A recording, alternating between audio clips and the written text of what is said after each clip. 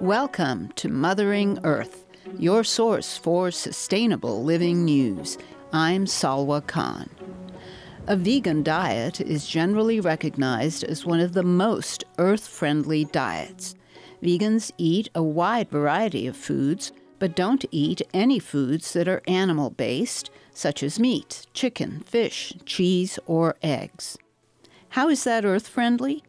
Industrial and even organic farming of animals, whether cows, chickens, pigs, sheep, goats, rabbits, or whatever else, requires the use of large areas of land. It requires vast amounts of grains grown for the purpose of animal rather than human consumption. It requires the use of enormous amounts of water, which is a limited resource, and it heavily pollutes our air, water, and soil. The effect of animal production on the environment is one important reason people choose to become vegan. But vegans also cite the exploitation and extreme cruelty that occurs in meat production and improved human health as two other essential reasons to be vegan. The United Kingdom has one of the oldest vegan societies, and its founder, a man named Donald Watson, coined the term vegan. My guest today is Timothy Thorpe. He's the campaigns and policy officer of the Vegan Society. He spoke to me from his office in Birmingham, England. I asked him to begin by providing a definition of veganism. To summarize, it is as a philosophy and a way of living that seeks to exclude, as far as possible and practicable, all forms of exploitation and cruelty of animals. And that includes food, clothing, or for any other purpose. And so that kind of relates to why people become or decide to become vegan. And those reasons can include being opposed to animal exploitation and cruelty, the effect of diet on health, and the environment. So let's begin with animal exploitation and cruelty as it relates to the production of foods such as meat, dairy, and eggs. Yeah, so you're definitely right to identify those, the three main drivers that kind of bring people to veganism. So in terms of animal cruelty, yes, it's animal cruelty and animal exploitation. And so animal cruelty and acts of animal cruelty are ubiquitous across the food supply chain, and usually a result of the kind of inherent contradiction between requiring resources from those animals and their need for those resources themselves. So forced extraction of product essentially from these animals, and I think it's not just overt acts of cruelty, though, that I think draw people to veganism and that are part of the vegan philosophy. It's about that, the kind of inherent unfairness and exploitative nature of using an animal for kind of personal benefit or for its instrumental value, and not understanding that it has its own interests. So I think cruelty is one aspect, and that's probably the most kind of, that's kind of what brings people to veganism and makes people realize, kind of brings people to that realization, that kind of emotive feeling that they feel when, of guilt and unfairness when they see cruel acts. But yeah, and I think also the scale of the exploitation and the suffering within farming systems. So in the UK, just use the UK as an example, 1 billion chickens are killed each year, mostly or usually after only a few weeks of life, quite a kind of degrading life. And 28 million cows, pigs, and sheep are also killed each year, usually before even reaching adulthood. So it's the scale of the cruelty as well that I think bring people to veganism. But I think often people don't realize that animals within the food system, farmed animals, just how short their lives are usually. And yeah, most of the animal products, most of the meat that people eat are essentially from juvenile animals. So yeah, I think that's definitely a key driver. Now, you spoke earlier about vegetarianism, where people will eat dairy and eggs, with the idea that, well, you're not killing the animal in order to receive those products. How does veganism approach that? I mean, what was the the argument for excluding those? Yeah, so I think the way veganism approaches that is to recognize that in these other industries, so in eggs and dairy industry, to take the two kind of most high profile examples, they're essentially the same industry, and they while in theory you don't need to kill a chicken to take chicken eggs, the reality is that once a chicken is no longer useful for egg production within the farming system, it's killed summarily. The same applies to male chickens, who obviously are not egg-laying chickens and are killed shortly after birth. Likewise with dairy, yes, you don't have to kill the dairy cow to get to receive that milk, but most dairy cows, once they become suboptimal or not as productive as they should be, are killed for meat anyway. Likewise with their calves, who obviously represent a loss of income for farmers if they continue to use the milk from the cow. So they're usually sold to be killed quite early on in their life.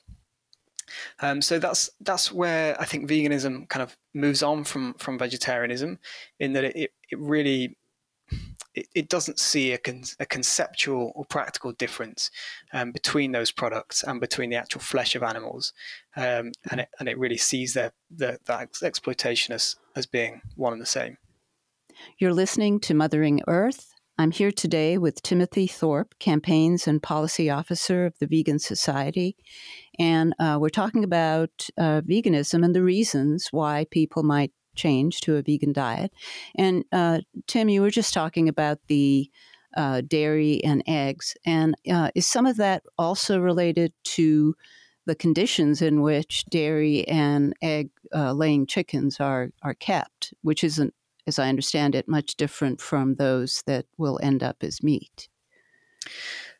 Yeah, for sure. I think that's an interesting question, because there's a kind of often a difference between concerns based on the welfare of the animals and more kind of vegan concerns, which are almost go beyond that and are against the actual philosophical exploitation itself.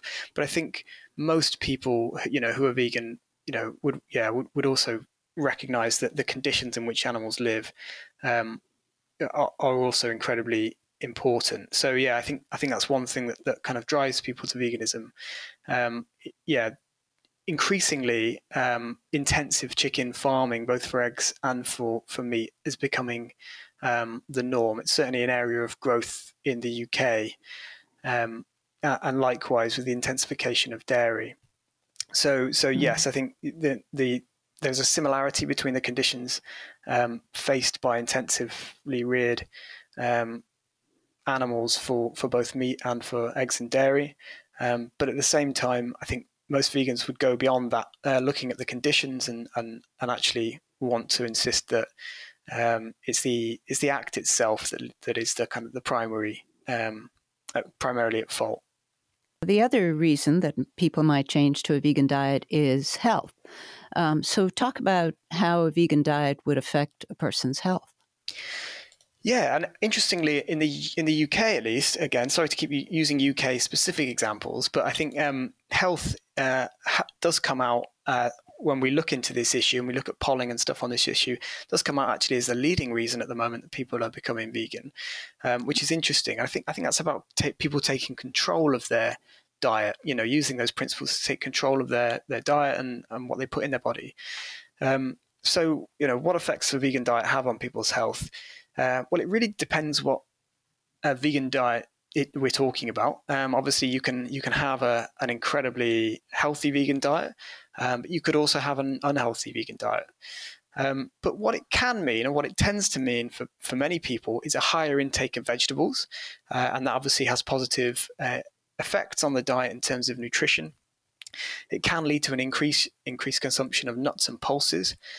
Diets across Europe and I'm sure across the US as well fall well below optimal levels of consumption of pulses like beans and peas. And higher intake of these has been linked to lower mortality rates. So there's some potential benefits, particularly of vegan diets, which are high in vegetables and in whole foods and pulses and whole grains. So the way we approach the health aspects of veganism is really to say that a healthy vegan diet should be well planned, but that, and this is according to the British Dietetics Association, that there shouldn't be any concerns. There's nothing stopping people from being vegan from a health point of view. You can be healthy on a well-planned vegan diet at all ages and at all life stages. So that means for children and adults, including during pregnancy and breastfeeding. But that means that only if the nutritional intake is well planned. And that's, I think, good advice for people of all diets. Right.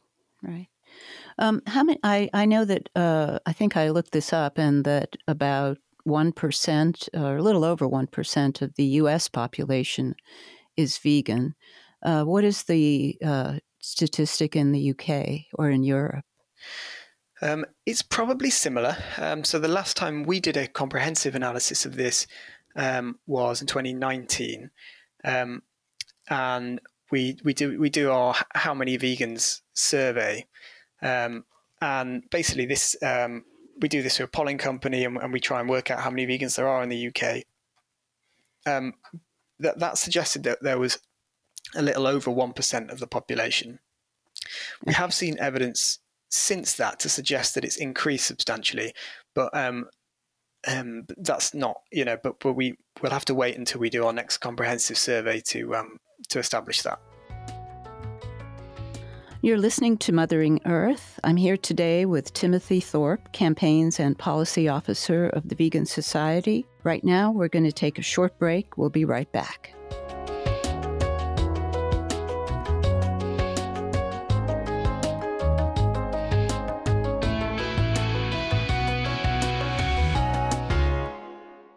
You're listening to Mothering Earth.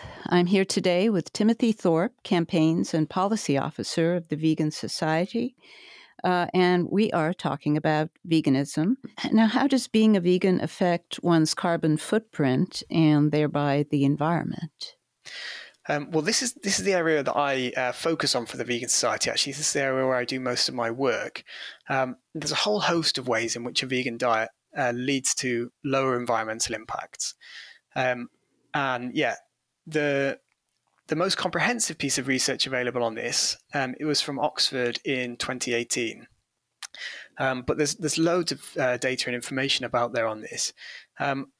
This was a study that concluded that moving from current diets to diets that exclude animal products would reduce the land use of food by 76%, globally this is, reduce its greenhouse gas emissions by half, reduce its fresh water use by around 20%, and also reduce the pollution of water bodies and the use of pesticides and fertilizers.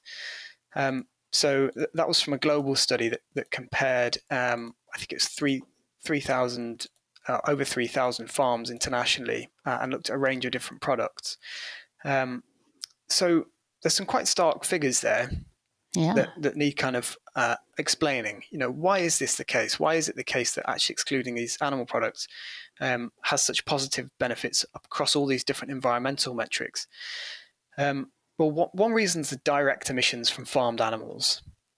So in the UK, methane emissions from sheep and cows alone account for over half of the total emissions from the agriculture sector.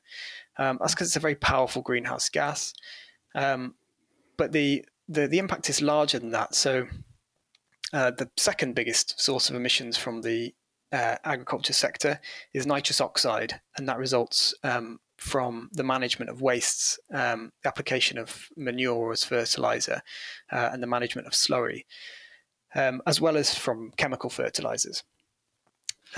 So that's the direct greenhouse gas emissions, and that's super important. That makes quite a significant global contribution to global warming. But I think the key to understanding all of these environmental impacts is actually land use, because it's not just direct emissions from these animals, but it's actually the missed opportunity of using land differently. So about 80% of farmland globally is either used to graze animals on, or to grow crops to feed to animals. So that's nearly 80%, despite the fact that about only 18% of global calories come from farmed animals. So it's incredibly inefficient. And that results partly from the fact that most of the energy that we are feeding to animals, so whether that be in feed or in grass, is used by the animal itself. It doesn't end up in the products that we take from the animal. So they're used in its movement, in its metabolic processes, and in its own kind of life. So that's something called a feed conversion efficiency in farming, and on the production side, and that's about the actual efficiency from what you put in and what you have to feed the animals to actually the food that is extracted. So that's kind of at the nub of the issue. And land and soil and vegetation are really our main tool for reversing or mitigating climate change. Actually taking carbon from the air and storing it in vegetation and in soils is going to be a really important part of our climate response. And while we've got so much land use devoted to animal farming, we seriously curtail our ability to do that. And does this also affect hunger in terms of the use of this land for meat, which will feed a certain number of people, but if you use the same land for grains and vegetables and things like that it would actually feed more people? Is that correct? Yeah, absolutely. I mean, I think whether this would actually help, the effect on world hunger really depends on how that land is used, as you say, and how those resources, how people have access to those resources. But certainly, theoretically, a vegan system can produce a lot more food with less land, or a primarily plant-based system. So in theory, actually repurposing arable land that's perfectly good land that's used to grow high protein crops fed to animals could be repurposed to grow human food. And yes, in theory, you could grow a lot more food, produce a lot more calories, a lot more protein with less land. You're listening to Mothering Earth. I'm here today with Timothy Thorpe, Campaigns and Policy Officer of the Vegan Society. There are other aspects to being a strict vegan, as I understand it, such as the use of leather in clothing and footwear and even in furniture. As you say, the most kind of obvious thing in people's lives that people think will be affected by becoming vegan is their diet and its food. But for vegans, it goes much beyond that, and they look at the whether animals have been exploited in the production of really anything that they buy or consume. So and that involves leather, which is obviously from animal skins, and also cosmetics, and medicines, a whole host of other things. Okay.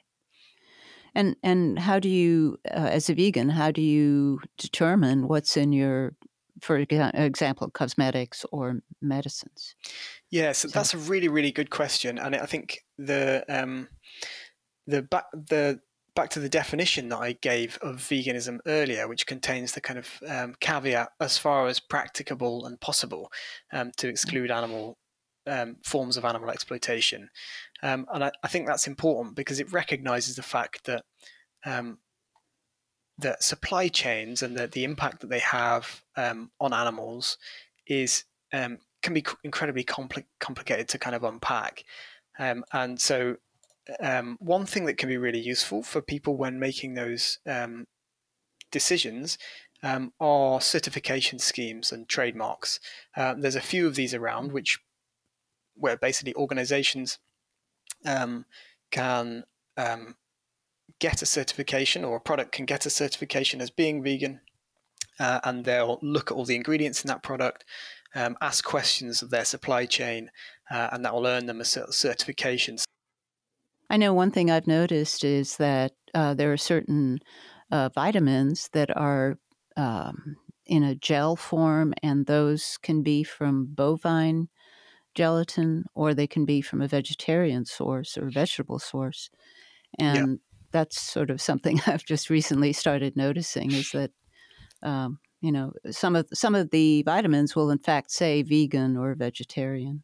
Yeah, absolutely, and right. Yeah, and that's one of the things that we do as well. So people can get in touch with us, and often do, when they've got questions like this.